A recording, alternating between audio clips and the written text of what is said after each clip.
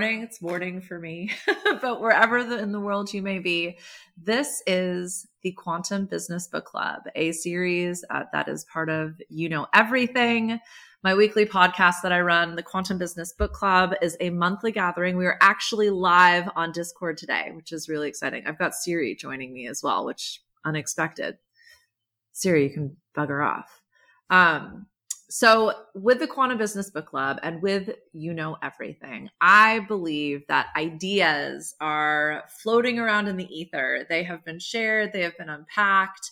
They have been implemented in systems and frameworks. And some of these ideas are very, very old. Some of them are very modern. What the Quantum Business Book Club allows us to do is work through and work with some of the most brilliant creators and innovators and thought leaders that have existed. And so I feel like I'm time traveling. I feel like I get to quantum leap every time I read, because suddenly I'm sitting across the table from someone who has thought a hell of a lot more about a concept than I have. So with the Quantum Business Book Club, my goal is that we all get to sit across from the table with each other and toss around some of these ideas. Today, we're going to be talking about Blue Ocean Strategy. I think the book was written about 12 or 13 years ago by Harvard business professors. So you know it's good.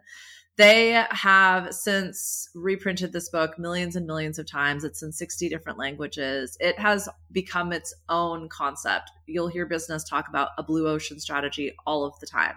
And what they're really referring to is that in business, competition tends to be a driver. Businesses are so obsessed with worrying about what the other people in their ecosystem are doing, what they're charging, how they're doing it, who they're going after. They lose sight of what it is they do and, importantly, why they're doing it. When they lose that why, they lose the connection with their customers, clients, and buyers.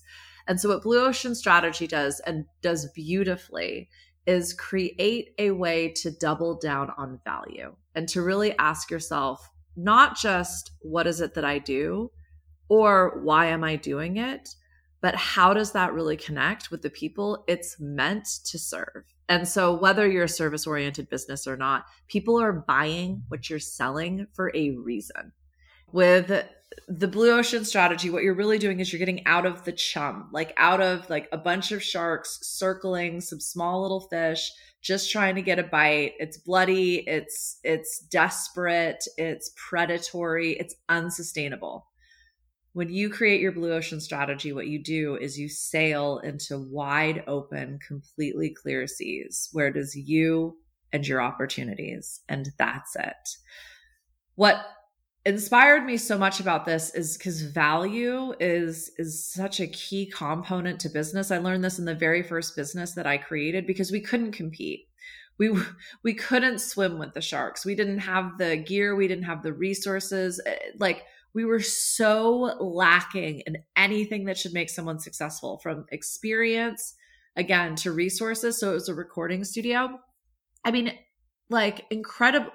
Not just incredibly competitive, but the difference between entry level and like famous is that, we were charging like $1,000 for a week. Some of the studios at that time, because this was right on the edge of like digital and analog evolving into digital recording, there were studios that were charging $100,000 for a week. And like you're walking into these huge, expansive 10,000 square foot spaces that are mic'd for orchestral recordings. Patrice, you know what I'm talking about? They have these microphones that are $40,000, $100,000. They're recording into these 98 channel desks. They have the most famous, the most reputable, the most sought after gear. They have ample instruments. The way that this studio was built was actually mimicking the studio that I'm referring to, because it's the studio that I was working at before I started my own business, was built to not just mimic, but augment Abbey Road in the UK. And it was actually the manager and head engineer at the time had been the manager and head engineer for Abbey Road. And I mean, the acoustic treatment in this space was like people traveled all around the world to come. So now we're opening a studio, a couple Ks, like less than a mile away, just over a mile away. And we've got 4 mic ends. Originally the studio was like the size of a closet. I mean, it was fucking tiny. We were able to mic into a larger live space, but we couldn't see it. And if you know what I'm talking about, that's like a pretty big problem. And so we kept trying to think like, how can we get artists? We had a whole bunch of connections. We had a network. And that was great. And they were very happy to use the cheapest space available, knowing that we at least had the skills to get things going. But as we started to build this business, we ended up taking over the space that was next door. So we had a much larger footprint and also more expenses. We borrowed a lot of money. We borrowed 6 figures to invest in a much higher definition sound system. We bought a desk. So we started really investing into this business, and I couldn't figure out how to charge more than what we had initially started charging. A lot of businesses struggle with this, right? And so with that, I kept thinking, well, how do we get higher caliber artists? How do we raise our prices? That was like the most pressing question that I had. But what I realized is you can't, what is it, like squeeze a rock? I don't think that's the saying. But if someone doesn't have money, they can't pay you more money.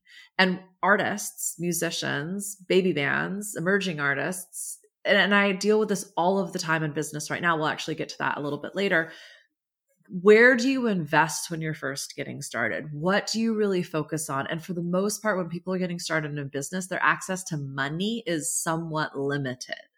And so that is the first constraint within which you're dealing. And so I started asking myself, well, how, like, it's not just about raising prices. It's about raising the quality of audio that's coming out. It's about raising the reputation of this studio. And typically that happens by building relationships with record labels, because record labels once upon a time used to invest in the actual recording of the product, because obviously the higher quality product, the more sales that they're going to get, right? So I kind of started along this path, and I realized we needed like record labels. That was really the answer. So working with artists with labels and then developing relationships with labels. I ended up starting my own record label, but that's a different story. So that's the way that I think, I thought I was so excited about digital music and Napster and the technology that was evolving. Firstly, I was young. I did not have a business that was like wholly dependent on existing infrastructure. But 2, in my mind, the only thing that I thought about was everyone can listen to music now. That can only be of benefit to people who make music or make money from music. And so that was really like, okay. And so we're going to probably refer back to this framework because I'm realizing like it aligns to so many different things. But I'm going to start going through some of the visuals because, again, the authors of Blue Ocean Strategy really wanted to create a visual representation of strategy. Like quite literally, how do you map to your blue ocean? And so this will be linked in the show notes for anybody watching live. Feel free to join me. It is blueoceanstrategy.com. Not hard to find. And we won't have time to go through everything, but I'm going to go through what I felt like were some of the most inspiring points. Again, like this is business strategy. Okay. So we're not like reinventing the wheel here. This is a different framework. This is a different way of thinking about things. And it should help every single business understand, and even anybody starting a business, or if you've been paying any attention to me, you know what I define business as is like taking your shit seriously. So whether you're an artist and you want to start exhibiting, or whether you are in a different like employment position, maybe you're a full-time caretaker, maybe you are working at a full-time job, maybe you're just looking to get back into the workforce after some kind of a break or back into business. This is a really fantastic way to think about you as a product or your business in terms of how are you going to find the people that are going to essentially invest in what you're doing, whether they're your customers, clients, or buyers, or the people hiring you, or yourself, might even be friends and family, and essentially demonstrate to them that what you're doing is of such high value, they're compelled to get behind you, to invest in you. The first thing we're looking at here now is, and this, if you see nothing else for today, and I'll try and walk listeners through this as well. This is like, how do you get to value innovation? And that's really what Blue Ocean Strategy is about. That's when you arrive in your blue ocean, is when you have innovated on value. Now, that's not innovating on product. That's not innovating on marketing messages. That's not disrupting an industry. What that is finding a way to make what you're already doing that much more valuable. And again, oftentimes this might even be about decreasing price. This is kind of what like really piqued my interest, because in the main industry that I'm in for our purposes today, it's coaching. The like most, I don't know how you want to describe it. I'm going to call it fucking boring.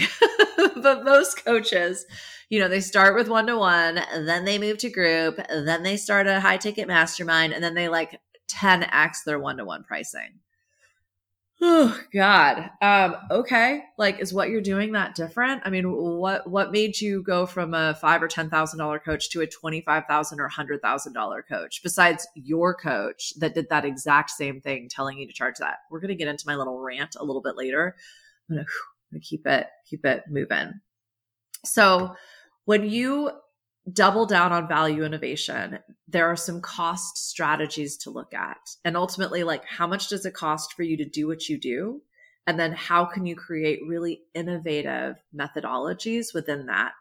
That will likely end up saving you on cost. And then you can actually start playing with your pricing. One of the other things that Blue Ocean Strategy really does is focus on, where is the blue ocean? It's not just where none of your competitors are, but it's also not what your existing customers are either. So when you look at the cost, not just the cost to you, but the cost to your buyer, what are they giving up? What are they saying no to when they say yes to you? What is something that they're very familiar with and very comfortable with that you're asking them to abandon in order to try what you've got? There's a lot of costs involved. And when you really look at those, like the last thing you're actually looking at is like in your internal business. And this is in direct contradiction to a lot of the stuff that I talk about just in terms of like financial management, because you'll hear me say the fastest way to make more money is reduce costs. Yeah, that's pretty old school business strategy. I find a lot of businesses especially new businesses are investing very heavily in a whole bunch of different things internally because you kind of don't know what works. This strategy is definitely based on once you have an idea of what works, and you figure that out just by testing and iterating and getting into your blue ocean strategy as quickly as possible. Your buyer value has to go up when your value innovation is discovered. And so that is when you get a very clear understanding of cost versus value. And that overlap is where the value innovation happens. Again, this is not about competition. I think in most of these, like you look at a SWOT analysis, which is what one of the slides that we're going to look at reminded me a lot of: strengths, weaknesses, opportunities, and threats. Strengths, internal; weaknesses, internal; opportunities and threats are all about your external market, what everybody else is doing. And so this framework, I think it's so powerful because you get to really insulate and you stop paying attention to what everybody else is doing. That's not where the innovation lies. So that was the first thing that really, really inspired me, because immediately I thought, like, it's not just about raising prices. It is most like the purest essence is about value, and how can not just you communicate value, but how can you offer value to people who have yet to experience what it is that you're selling or doing. So I'm going to move kind of quickly through these only because of time. And really what I want to offer you is to go through the most basic steps and really get your wheels spinning. Again, you can go to the website, blueoceanstrategy.com. They give it all away on there. Not only do they give away each one of these slides that I'm going through, they also give you examples. They give you case studies. This is something that has become, it's like a whole course at Harvard that you can do now. And I forgot to actually walk through the last visual of that slide. So it's essentially two overlapping triangles. One triangle is facing down, the other triangle is facing up. Cost faces down, buyer's value faces up, and then value innovation is where there's the overlap. So again, when you're really looking at bringing down cost, not just cost of goods sold or the costs internally in your business, but the decision-making cost for your buyer, the accessing your buyer cost, so on and so forth. And then you raise the actual value that they're receiving. That's where you get value innovation. So this next chart is about like actually mapping out where is your blue ocean strategy. Now, this is going to be a little more nuanced depending on what it is that you do, where you're doing it. Like this has a lot more to do with just kind of like your environmental factors. So this is just a simple graph. And what you're plotting is the offering level. So you're literally rating yourself from low to high on what you now consider your competing factors. So this is like what is traditionally happening in your industry. So for me, it would be like price, 1-to-1, group, online, in person, corporate, like so on and so forth, right? Like education, automation, like the different things that you kind of see other people doing. So, like as an example, just for some of the people in the Discord room right now, you could think about like digital art, physical art, prints, shipping costs, online website, agents.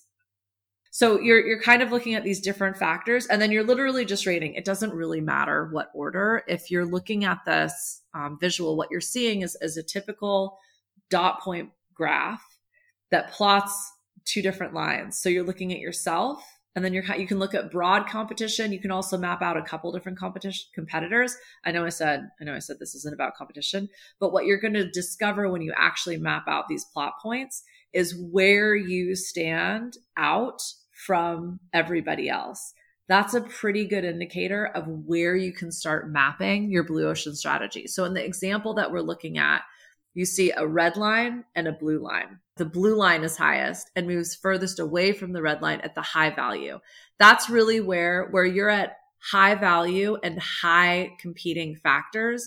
That's kind of where your blue ocean is going to be. So that's a little harder to explain visually what we're looking at. But again, what we're talking about is really looking at a canvas so that you can capture where you're currently at right now. And more, not so much even in comparison to everybody else, but like, what are you doing really, really well? Where are you adding very high value and at like the highest points of like competition? And the highest points of competition are just quite literally where do they cluster? Where are the most of them at? And so you might only have one of these.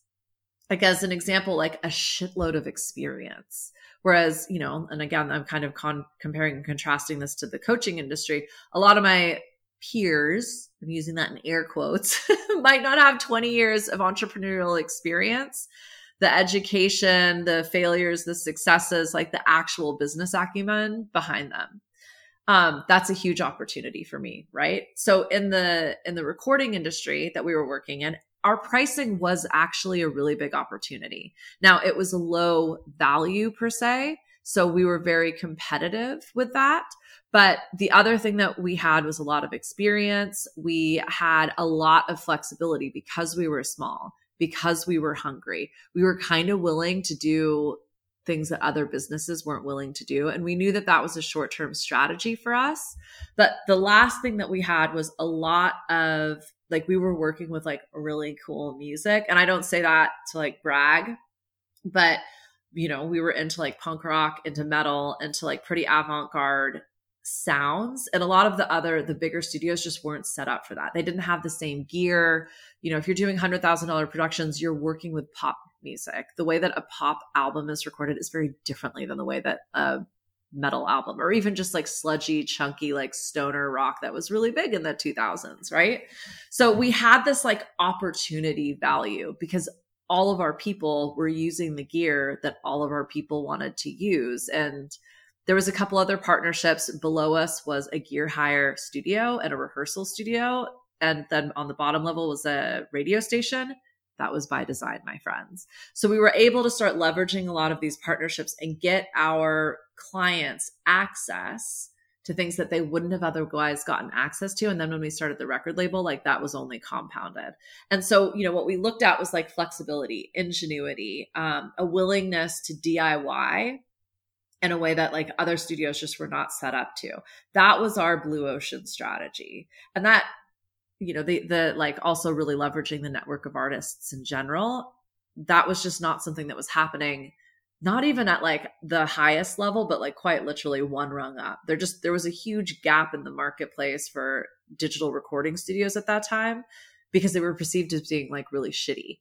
And then like the artists that you worked with were really shitty. So that's where we really started with this value offering, is like, what if we can offer a very similar level of quality and therefore attract a much higher quality artist, so that we're getting the attention of higher level partners whose interests are based on really great, affordable albums.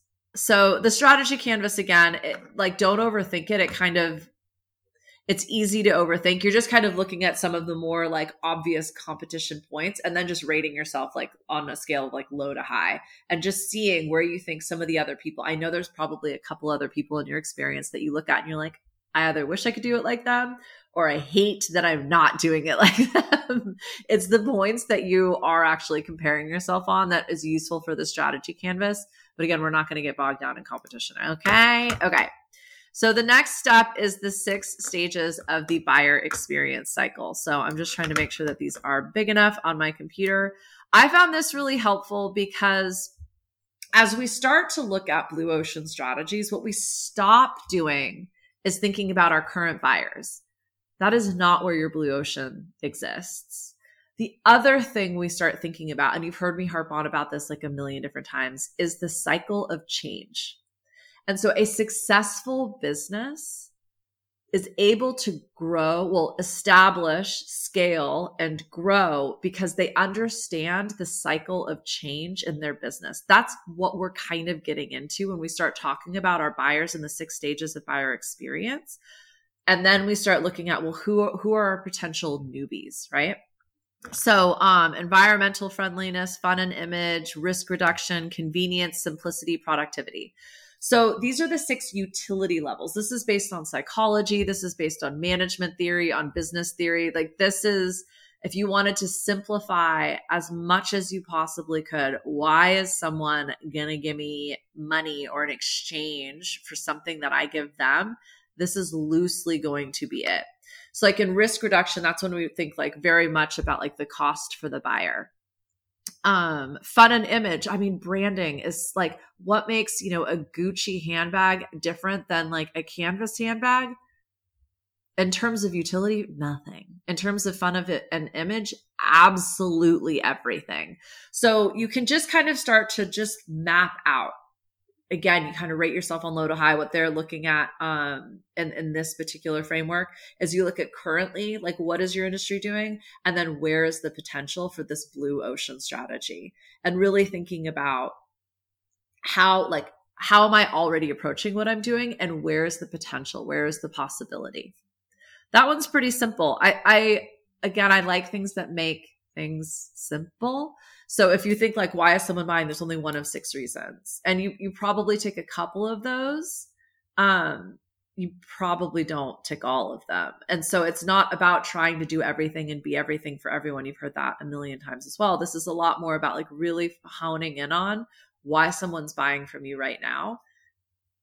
Where it gets interesting though, is your blue ocean strategy might lay in why they're not buying from you. And so creating a more fun, a branded offering, or potentially like simplifying, just making something like a 1-click to buy, or like you're reducing buyer decision making by only having one thing at a time that they can buy from you. So again, tons of different ways of thinking about this, but in terms of blue ocean strategy, this is where, like you can see, we're kind of dialing in. Like we're creating like an opportunity map. Then we're looking at what is the buyer really seeking out, and you can start to see like we're like going from a country on Google Maps to the state. From here, this is where we start talking about the 3 tiers of non-customers. So, and you'll see if you were looking at this, what you see are concentric circle. Are they concentric, Amanda? They concentric circles. You see like circles within circles, right? And so your current market is red. It's the red ocean. It's the bloodied ocean. And then this first tier are your soon-to-be customers. The second tier are your refusing customers. And the third tier are completely unexplored. Blue Ocean strategy focuses on that third tier. The tier one are people that are probably looking at you and your competitors. So that, in terms of like pricing and cost, you now have to figure out how are you going to differentiate yourself from the other people kind of doing what it is that you do. Tier 2 is an interesting place to look because these are the people that are refusing. So like as an example for my coaching, oftentimes when I'm working with somebody, what I need to understand first and foremost is investing in me the best thing for their business. At the outset, most businesses are going to take a pretty significant investment. And I'm the first coach that will tell you it might not be coaching. Okay. So as an example, accountants and bookkeeping are something I'm going to suggest to anyone who is not an accountant and bookkeeper to get in place. That is at a cost. If your business is not cash flowing at a certain point yet, or like you were somehow born to be this level of like accountant and financier in your business, just investing there first and making sure that you're getting things going to a level that you can afford to pay for that and afford to pay for ancillary services like myself. But like I said, there are some opportunities in there. There's some people that are really fantastic at managing their finances. There's some people that are really great at budgeting. There's some people that just have this like innate scent for money in, money out. There's some people who don't give a fuck about money in, money out, how much money's in their account, etc. They have a very different energy around money. That is an opportunity. But the tier 3 are the unexplored. The people who probably don't even know what coaching is, who don't get what coaching is, who have actually created a shitload of success for themselves, and they're looking to quantum leap to that next level. And they're continuing to do all of the same things in their business, and they just keep hitting this wall. So the people that like don't really even know what coaching is, which is actually a really strong, like a huge part of the population. So in my recording business, to continue to beat this dead horse of an analogy, explored were artists that had never worked with a recording studio because they didn't think it was accessible for them. And what we realized is there were a lot of artists with full-time jobs who are incredible musicians who actually had a certain level of audio quality that they expected to be met, and they did want to pay for it. They couldn't afford the $100,000 studios or even the $10,000 a week studios. They're working to support their gigging and their recording so that they can become full-time musicians. And that became this real blue ocean for us, because there's a certain level of musician that like can really play their instrument and they can walk into a studio and record. And finding those they're super serious. They're so serious that they're willing to work the warehouse jobs or the coffee shop jobs, the whatever jobs, so that they can just get back on the road, get back in front of their people, play their instruments, etc. So finding artists that were like not okay with the in the early to mid 2000s, this digital recording quality, especially for like consumer level, like just like anybody can buy the gear because it's affordable, didn't make sense. So, by the time we were 3 months into the studio, we had $100,000 piece of gear for recording and a desk that we were able to use. That was the highest level quality you could get for what we were charging, probably in the country. I was living in Australia. So I'll give Melbourne a miss. There's probably some really great things happening in Melbourne, but I digress. So, our blue ocean was finding those artists. And I know when you think punk rock, you think really shit quality, but there's like a very specific sound. And at that time, there was really, really popular music that was coming out. And then when you get to the metalheads, though, like they're phenomenal musicians when they know how to play their instruments. And their expectation for sound quality was like high. So that's why you get so many artists that were so disappointed with the fidelity in their records, is because they didn't have the right setup for recording. And so we focused very much on that. And we remodeled the studio that we were in. We created this super vibey environment. We hired like a designer to come in who was a friend of ours who knew the vibe and knew the feel and so on and so forth. So like we really focused on the experience and the quality of our output, and that caught like wildfire.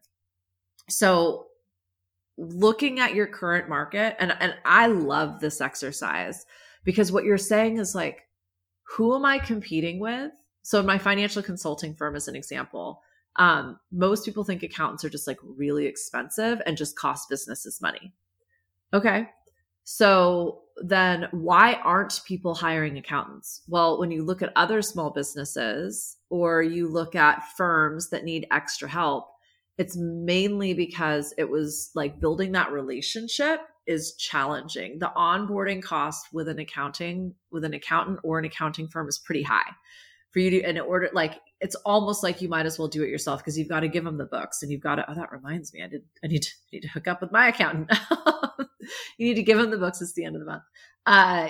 There's a lot that needs to happen there. And so our like unexplored, our blue ocean strategy was working with those mid to large cap small businesses that basically were only willing to invest in AP and AR. So they had the most basic entry level books being kept. And they were continually frustrated with the cost and the process of onboarding a CFO, a controller, like a high level accountant.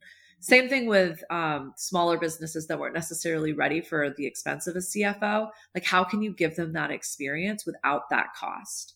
And so we developed an auditing service essentially where we'd come in for 3 months. And really what we were doing is seeing, is this someone we even want to pursue for a long-term relationship?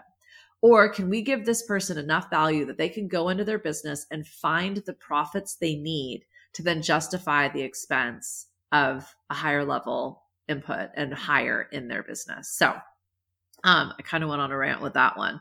But this, like, when you stop thinking about like doubling or duplicating the people you're already selling to, and you start thinking about who isn't buying and why. Is it because my competition's outpacing me or doing something I can't do? Okay. So let's not worry about those people. Some people are refusing coaching right now because they've had a really bad experience. Interesting. Some people are refusing coaching right now because they just don't even really get what a coach does.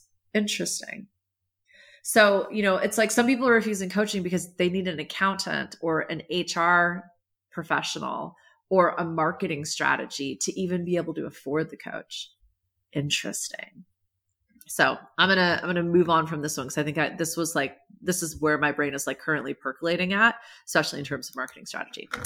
So next, we do start to kind of look at like get clarity on red ocean versus blue ocean. Okay, so in red ocean. And you've heard me talk about before, like what I call old business, old world business, new world business. I think that's another reason that this framework like really fucking tickled my pickle is because like world business is all about competition. It's all about taking your competition out. It's all about dominating your competition. It's focusing on your competition and letting that inform your new strategy. To me, new world business is all about you. It's all about you and that one person you're serving in the moment. And how can you make sure that that one person experiences such a positive exchange that of course they're going to come back and obviously they're going to tell everybody they know about you, right? So, and like, again, there's a lot of different breakdowns for blue ocean strategy, but industry, strategic group, buyer group, scope of product, functional or emotional orientation, and time are ways that you can really just compare and contrast old world to new world. So again, what you're kind of asking yourself is, what have we always done? What are the assumptions that we're making in business? A couple of years ago, the assumption, especially for my accounting firm, was you had to be in office. That assumption, we knew that assumption didn't exist. This was one of our advantages. We'd always been working remotely with our clients and encouraging that as much as possible. But at like, these mid to large cap businesses, their assumption is your accountant is working in the office with you. And there's so many inefficiencies created from that as well. And especially for accountants, which are like a pretty insular personality type, that like all that needs to happen is, a Zoom call or a Slack ping or a Teams meeting. There are ways of working around this expectation that like proximity is like the determining factor for success. Same with recording. Before you had to take the whole band and all your gear to the studio and record. Now people can mic in from anywhere in the world. And you can use different types of software to mimic different pieces of gear. And no longer do you need to have this like centralized experience. I'm not going to get into like the advantages and disadvantages of music and playing and things like that. But like it's like these assumptions that are being made in your business, in your work, in your industry, by your customers, by yourself, like all day, every day. That's what, like, as you start to build out your blue ocean strategy, you're going to need to break those down and start questioning, why does it have to cost this much? Why does it have to be distributed in this manner? Why does it have to go in this packaging? Why does it need this marketing strategy? For the most part, it's because that was an old world business being successful and doing it their way. And that worked. And so they're now using that as evidence as to why you should do that. That is red ocean, old world business strategy, like to a fucking T. Do what I do, follow my one size fits all system, and get caught up in the chum and churn with all the other guppies and sharks and fucking scavengers on the ocean floor, right? I'll start moving through some of these pretty quickly, only because we'll be here for 1,000 years otherwise. We've already been here for a minute. So I think you need to go through all of these frameworks. I think certain ones are going to speak to you and really pop out to you, like the cost and cost and buyer's value to find value innovation. That one jumps out at me. The 3 tiers of customers really jumps out at me. There's another one we'll get to that really jumps out at me. It's where I'm really focusing, but we'll talk very quickly through their sort of like best practice suggestions in terms of how to start implementing, how to be successful, and then things that could potentially throw a spanner in the works as you're kind of executing on your blue ocean strategy. The thing is the 4 actions framework. And so this is actually kind of a twofer, because what you're doing is you're looking at different ways of kind of breaking down what's happening. And Wing is essentially creating a grid here. So it's 4 boxes. You've seen this plenty of times. It's a matrix is another way of thinking about it, but you're kind of comparing and contrasting. It looks just like a SWOT analysis. You have strengths, weaknesses on the top, opportunities and threats on the bottom, and 4 boxes, right? So this is about eliminate, raise, reduce, and create. So what are some of the factors, the key deciding factors in your industry that should be completely eliminated? What are some of the factors that you think need to be raised? So things that people aren't talking about. What are things that need to be reduced? So not eliminated, but reduced. And then what are some opportunities? What are some ways of thinking and then messaging and offering value that can be created? So just because I've been on my little coaching industry rant, because I think the coaching industry is like getting really, I think it was like a 4-letter. So when I first started, I don't know if I've told this story like in depth. Most of you have heard it, but for our listeners who have yet to hear, I was working in the cannabis industry when I retired from the music industry. I had no idea who the fuck I was. I had been a band manager for 10 years. I'd, been in music for 20 years. That was my entire identity. I had so much pride. I had so much attachment to that label that when I released it, I was like, I went to yoga teacher training and thought I was going to be a yogi, which is hilarious. I'm still a yogi, definitely not a yoga teacher. And so I flip-flopped around for a little while. There was an opportunity going for like an executive level leadership position in Colorado. A friend of mine pointed it out to me. I went for it. I ended up getting it. And I was cocky as fuck. I just assumed that because I was so successful and I had created, world-renowned artists, like I could just do that in the cannabis industry all day. And what I like, that street cred, the old, even the old ways of me doing things just did not, it translated, but like no one spoke my language. Right. And so I was working with a career coach when I transitioned into that job. And I had a phenomenal experience with them. So I asked them where they got their accreditation because I figured I need to like up the ante on my leadership skills immediately. Then it was one of those kismet, like I called, I said like, hey, when's your next intake? They were like, in 2 weeks. And I was like, sign me up, pay in full, let's do this. So that's when coaching started. And at the time I wasn't clear. I knew that like the best of the best had coaches.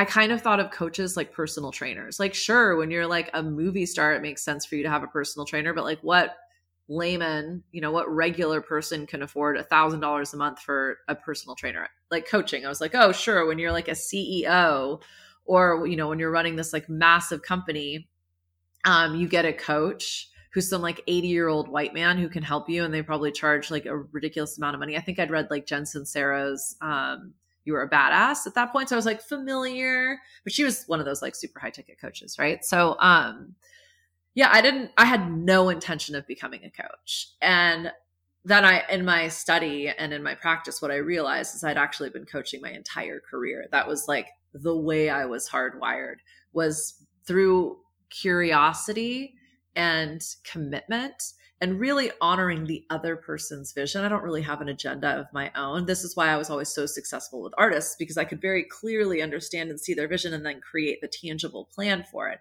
It's what I now do in business. It's what I was doing at the cannabis company. And so I started mentoring people in the organization to practice with full transparency around it. I am doing a coaching certification. I need to practice coaching. Would you let me do that? We have a mentorship program in the organization. I'm going to approach it as a coach, which means I am facilitating. I am not talking down. I am not telling you what to do. There's no expectation of reciprocity here, which a mentorship is. There's that with the mentorship. Anyhow, rant. I started practicing and loved it. And like, it was such an amazing fit. When I finished up very abruptly in the cannabis industry, everybody that I had been mentoring, I gave them the opportunity to continue working with me. And for a price, they all signed up. I reached out to a handful of my music people and I said, hey, remember how you always used to come for me for help and guidance? That's my job now. And the kicker is I'm not allowed to tell you what to do, because I think that is like the defining factor for coaching. And yeah, everybody was like, absolutely. Where do we sign up? I had people, I had people coming out of the woodworks. It was shocking. It was one of those like I had zero attachment to it. I had no intention for doing it. I said yes. And then the universe was like, let's open all the doors for you. So that is how you find me here today. Okay. Long story short. Now, very quickly, as I got onto Facebook and social media and started marketing my own business, I realized like, oh, there's a lot of coaches out here and they're not all good. I did my own market research. I signed up for a lot of high ticket coaches. I kind of like, I like to deconstruct the competition and not like break them down, but I like to see how business works. That's another thing that I've always done. I pick, you've heard me talk about this strategy a million times, like pick some of your luminaries, the people that you think are most successful, and doing it like they're either where you want to be or they're doing it in a way that you really fucking respect and are inspired by. And so I did that with a lot of coaches when I first started and discovered a lot of things, which I'm not going to get into right now. But so I did my own little, I have to move this to the other screen. I did my own little framework here. I'll just lay it right on top. I did it for both coaching and the financial consulting firm, just so you can see, and I can continue working through some of the examples that I've been sharing. But in terms of eliminate, like first and foremost, the confusion around coaching, mentoring, and consulting. Teaching, guidance, guru. I mean, you hear these words thrown around a lot, but I don't think most people understand what they mean. My most read article ever is quite literally the difference between, or the definition of a coach, why we're not consultants, mentors, teachers, or guides or therapists. That was actually the fourth one. So the other thing that I think is bullshit are these one size fits all systems. This, my friend, is a framework. It's a way to take something that is massive and break it down step by step, but ultimately like you fill in the blanks, right? I think a lot of people are selling this one size fits all magic spell of a guaranteed result. And that's amazing for a consultant. That is not what coaching does. So anywho, I kind of went through like nepotism. This idea of coaching coaches is like, I think really fucking weird. If you only ever wanted to coach other coaches, I could see why you would want to hire a coach that only has coaching clients. But otherwise, like, what the hell would you want to work with somebody who is it? Like, I don't know. Anywho, that's my own little rant. But I think like that, I called it nepotism, but just, those are the things that are broken. And I like, yeah, anyhow. reduce. So this like FOMO pressure, like the whole sales cycle that can often happen where you have to buy now and if it's never going to happen again, there's only 2 spots left. And like all of that is actually bullshit. And as soon as you get into it, like, this isn't working. It's funny. I'm like, does this feel like I'm just trying to sell everybody? It's not. It's what I'm doing is actually sharing my process with you because I am going through the Blue Ocean strategy right now. And this is just where my head's at. I thought it might be helpful for you as well to just see like in real time how I'm working through this, but just wanted to get that awkwardness out of the way. So no accountability. Like how can I reduce the fact that, if someone works with me and they don't get the results that they want, that there is firstly accountability both on my part and the client's part. And so there's a couple different ways that this can happen. This is pretty common as well. I'm not like reinventing the wheel here, but like you take a royalty, you take a piece of the income. So if I work, and this happens with my much like larger partnerships where I'm actually coming in almost like a CEO, but like my payment is dependent on profit margin. So increasing profit margin by a certain amount. As if people are launching, I've done this with like online business and digital businesses. So like taking a percentage of those sales. So the upfront cost of working with me is low because we both have skin in the game, right? So your success quite literally translates into the exchange of my success. Also the crazy pricing. So yeah, I just, some price points for people, I don't know.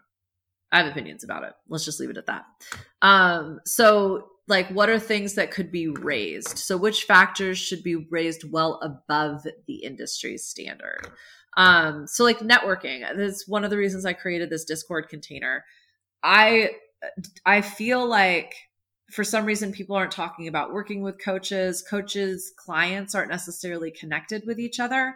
I work with such amazing fucking people. I feel like they should all like know each other and be friends, like even like very much outside of even my relationship with them individually. So like that, I don't know how to answer this question. This Discord container is quite literally my way of experimenting with this.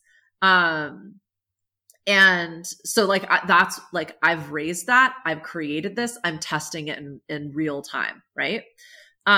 Same with partners. Like so many of my people are looking for good accountants, or looking for help with HR professionals or with IT or with art or with design or with copywriting. And like, I tend to work with people that provide those things. I also employ those things in my own business. So like, how can I get better? And I keep talking, I know exactly how to do it. I haven't, time. And Amanda, thank you. So, Amanda just shared that Blue Ocean feels way more intuitive than traditional biz frameworks. I completely agree. Like you can literally like whichever thing kind of feels like, ooh, I'd like to explore this. Like I think the analogy for Blue Ocean is so fun because you are an explorer. You're like a pirate, the captain of your own ship. And you see all the other boats in the harbor and they're all fucking negotiating with the harbor master and like trying to, they're at the fucking fish shop getting fishes to fish with. And you're like, I'm gonna go over here. Y'all do your thing. I see a little island. Ain't nobody on it. I'm gonna do some sunbathing. I'm gonna chill out. And yeah, it's like you follow your northern star. You see how much better I do this? My little projector energy being like, oh, engage with me.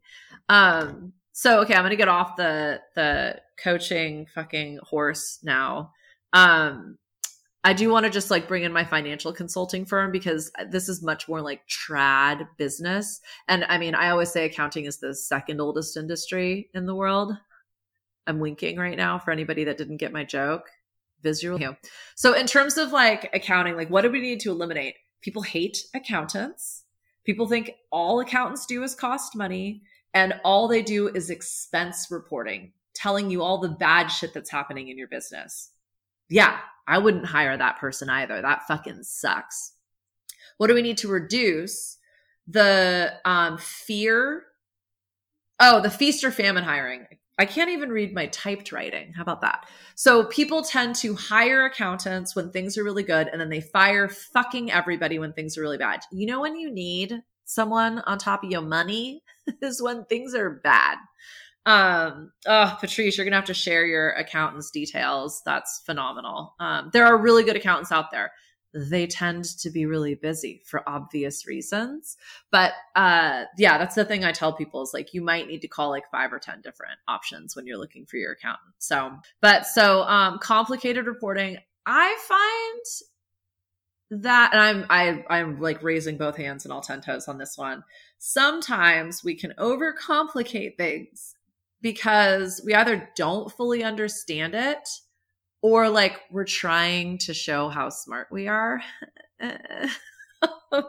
So sometimes accountants, especially in like corporate or outsourced accounting, fractional accounting services, can provide this like whole suite of like reporting methodologies and their own like proprietary breakdowns of shit. And it's just like overwhelming and unnecessary. That's why I love the Profit First system. It's super fucking simple, like super fucking simple.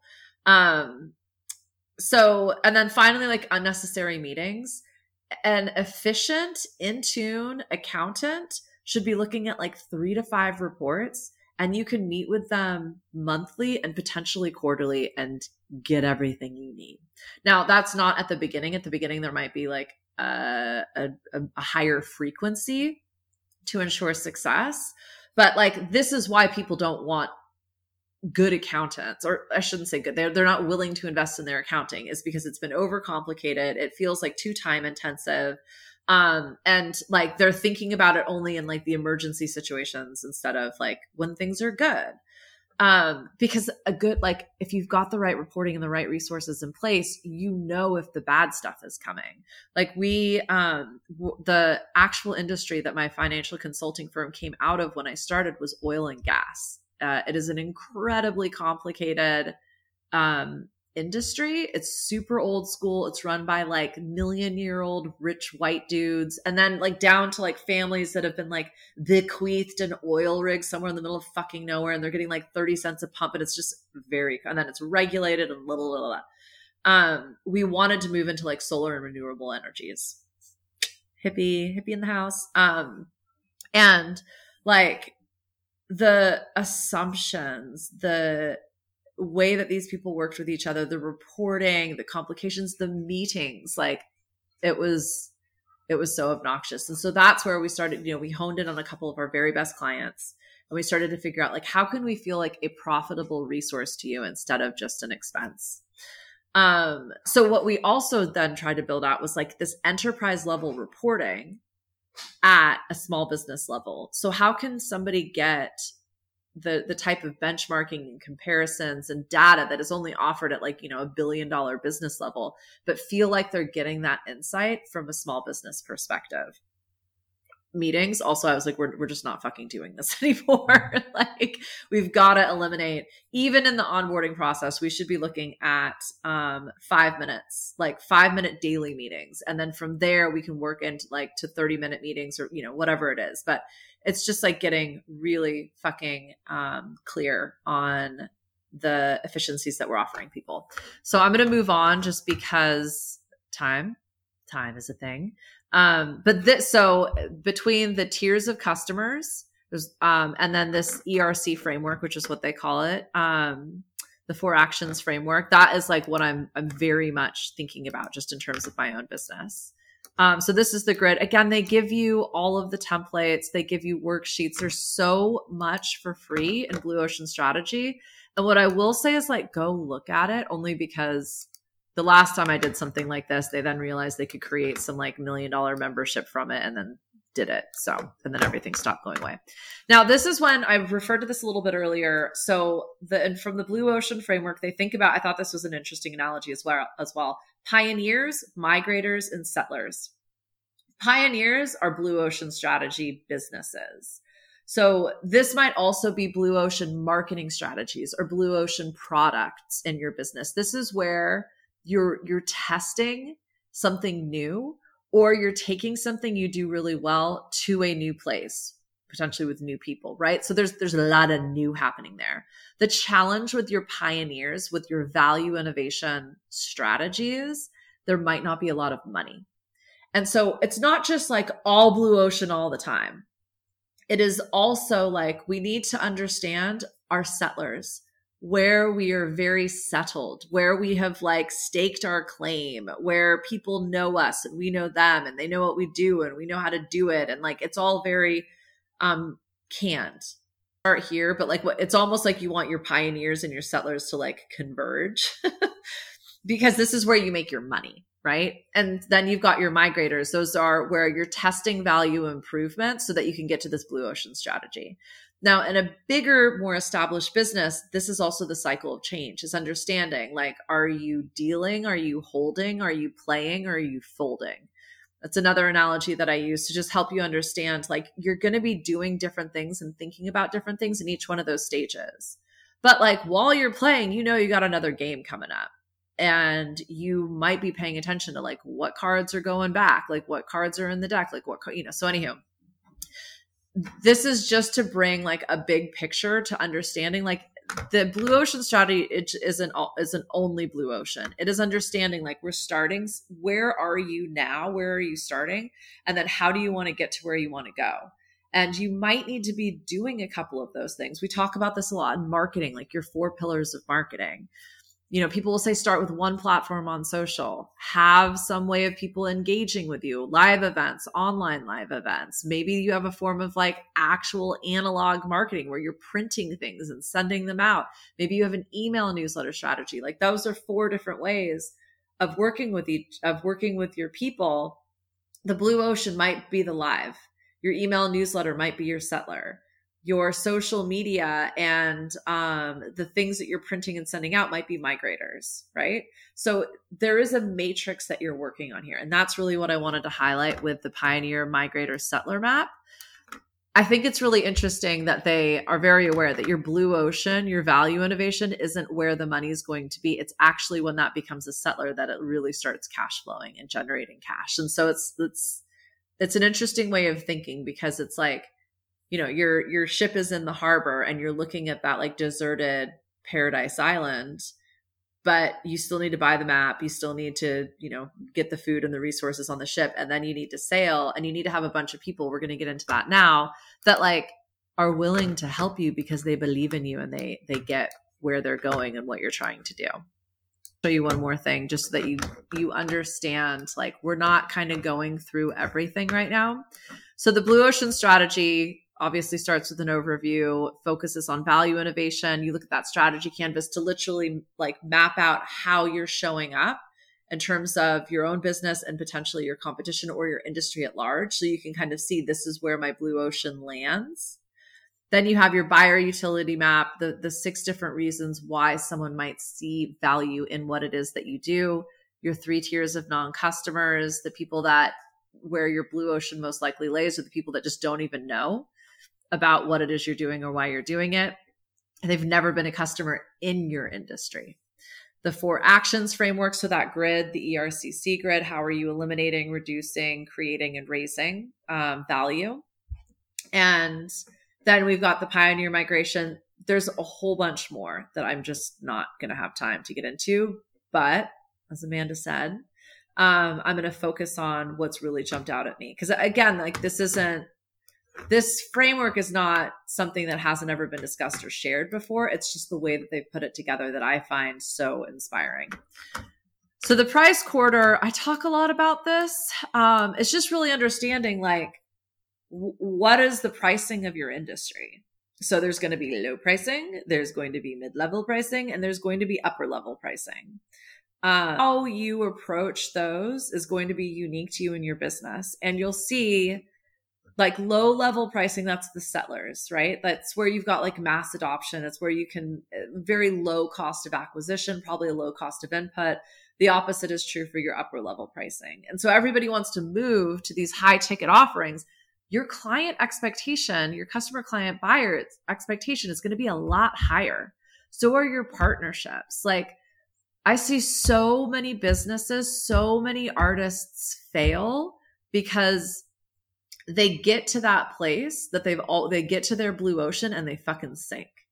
They are not able to meet those expectations. They're not able to meet the demand, not just the sheer numbers, but the demand that someone has when there is that level of exchange.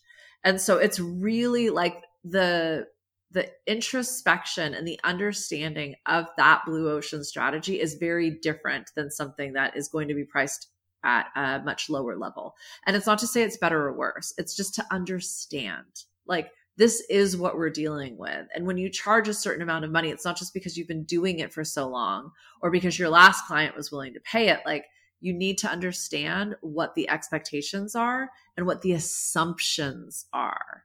That's how you can break through the limiting barriers on not just what it is you're doing and or what other people are doing, but within the industry within which you work at all.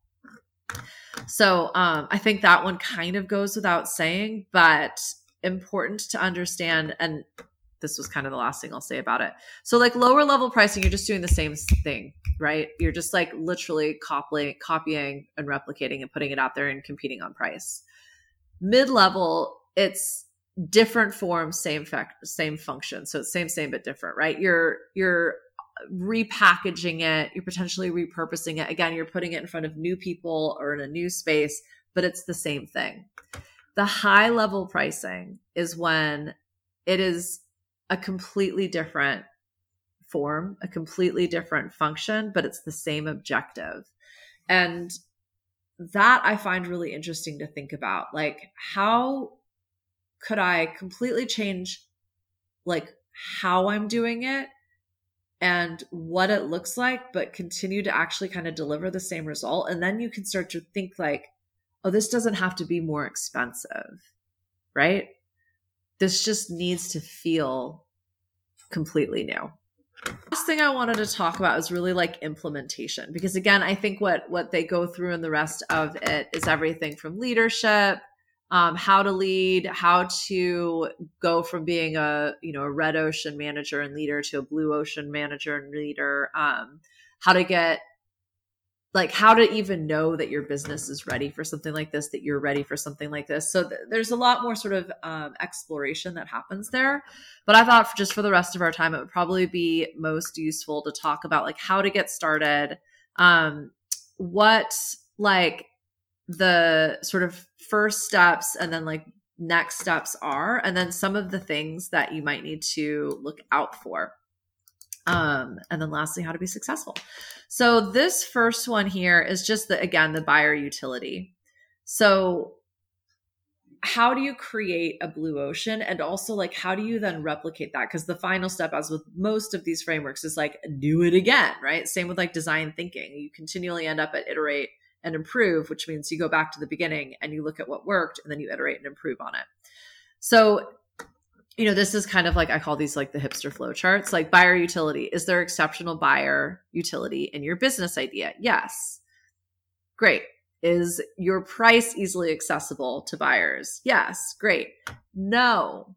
Rethink. That's for a blue ocean strategy. If it's not accessible, it can't be blue ocean. Interesting. According to this framework, I'd be curious if anyone actually had an opinion on that, because I feel like that is very much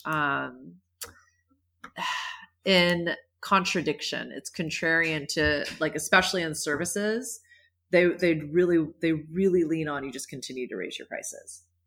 AI and with a lot of the technology we're seeing, that is going to fuck you, but that's just me. Target to profit at your strategic price. Yes. So that refers to one of the things I glossed over. Your strategic price is essentially how can you offer the highest level of value innovation minus the cost of production to then get to your price. And so it's looking at strategy and pricing, which you can have, like, if you want to do a deep dive into that, there's like 3 different chapters on that in the book. But so really like honing in on what is your cost of business. This is where you can kind of get into like cost reductions potentially. But I think rather than thinking about like, how can I continually raise my prices to make more money? It's like, how can I continually raise my value? And in raising my value, inherent in that should be efficiencies and understand what it is that you do, which should lower your cost of production, whatever that kind of looks like in your business. So then lastly, adoption. What are the adoption hurdles in actualizing your business idea? And are you addressing them up front? That has a little bit more to do with like the cost for your buyer. And so again, really understanding these tiers of customers. who is the customer that's refusing? And then who is the customer that doesn't even know this is an option? Who are the people that, still think of a coach as someone that teaches your soccer team? Or who are the people that think accountants are like only an option if you make $500,000 or more?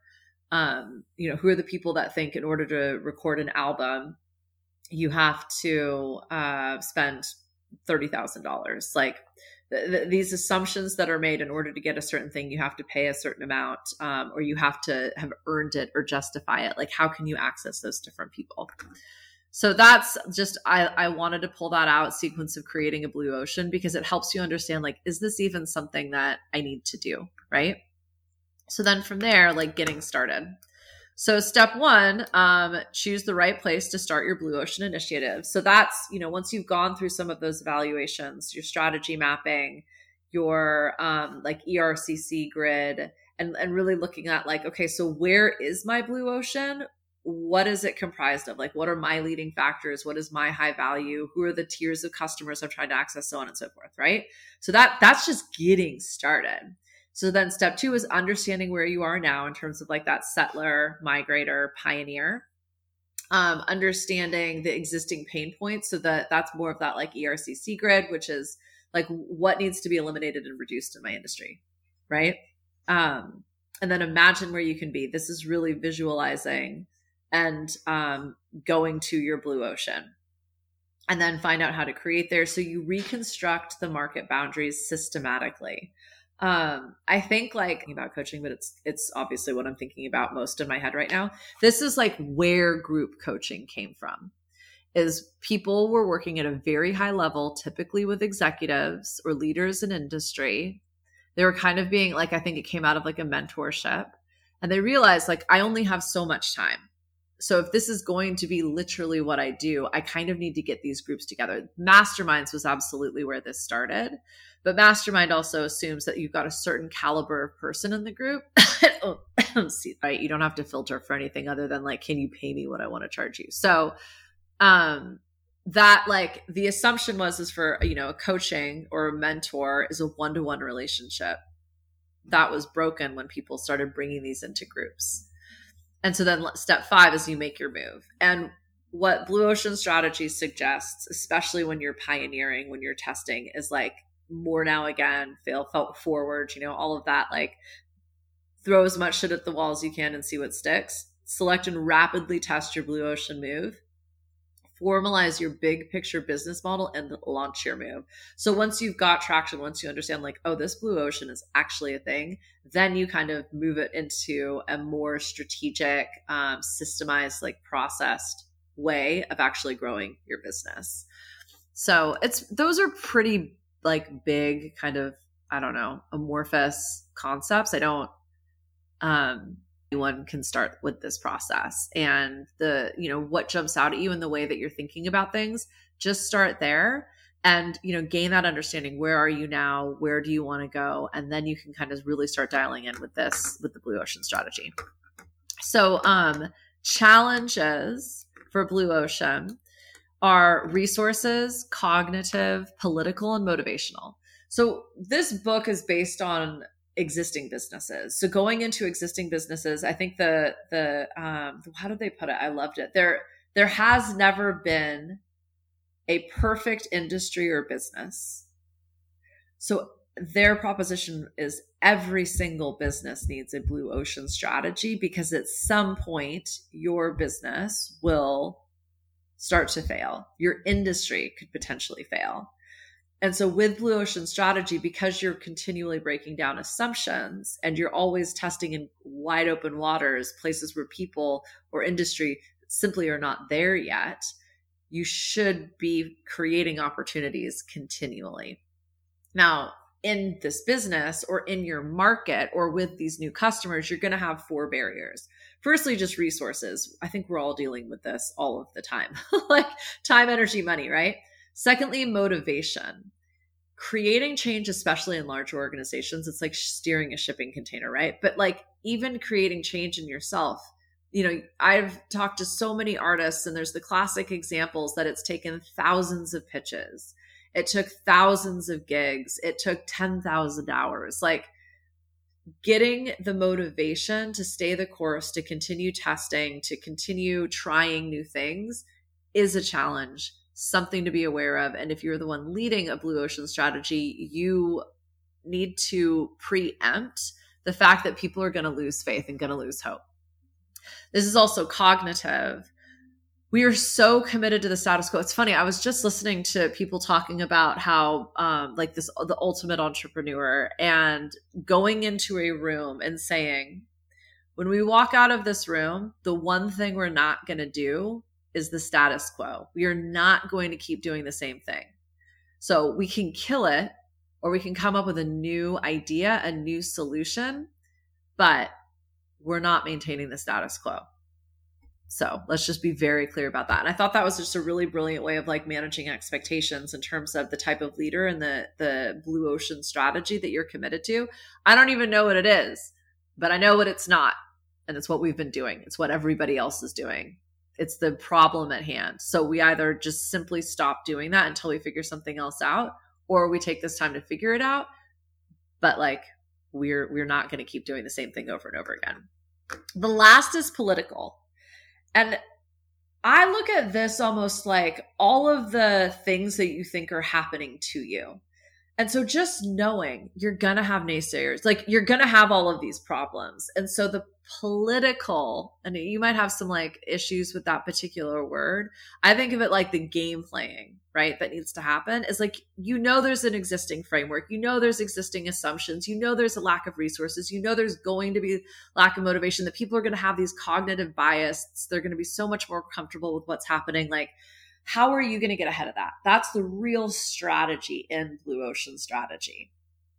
And they talk a lot about like they go very deep into this, but the humanistic process here. And so you need to be able to expand people's horizons. You need to be able to inspire people and allow them to feel confident. And you need to make this a creative process. And again, they go much further into this, but like, how do you do that? Through buy-in, through advocacy, through influence, through like a consigliere. You find the people in your experience, whether that's your business or your industry or your immediate environment, who already believe in you and are confident in you, who are also seeking change for a variety of different reasons. You find the person who's probably going to be most negatively affected by the change, and you get ahead of that. And so you bring people into your process, most especially the naysayers, to allow them to get on your boat and sail with you to the Blue Ocean Strategy, or like they ain't coming along, right? And that doesn't mean like you have to cut ties and fire them or whatever. It just might mean like they're not on this project, or like you don't share openly with them. So it's like understanding like, don't hate the player, hate the game. There are so many different factors in creating a Blue Ocean Strategy and getting really creative and increasing value without increasing price. And you're going to be trailblazing. You're going to be rule breaking. You're a rebel in doing this. And that's, again, what they would argue is, but like you're on your own over here. Now that can be really lonely. It can also be very inspiring. So prepare for that, understand that. And again, they offer like 20 different chapters on this particular part as well. Like there are ways that you can get strategic about the naysayer, about the person that just wants to maintain the status quo. I talk a lot about this in energy leadership. Like how can you, for that level 2 or that level 1 or that level 4, like how can you allow them to be a part of your win-win-win, your level 5 and 6, while also allowing them to stay exactly where they're at? Because like even in that space, there is a benefit to everybody. That's why they're there. Okay. Last slide. And I liked, I guess obviously I'm biased. I liked this whole thing. I was surprised at how much I liked this book. I'm going to be really honest with you. I read a lot of marketing frameworks and management business theory. I mean, I studied it for years, and I think, Amanda, you nailed it. It feels very intuitive. It feels very creative. I like it because like you are breaking all of the rules, which speaks very near and dear to me. But it's like, it's still a framework. It still simplifies things. It still makes, like, value innovation is incredibly challenging. Like, value innovation is the iPhone. Value innovation is every business that you see or every product that you see that you're that that has been done 100 times and I have to buy what you just did.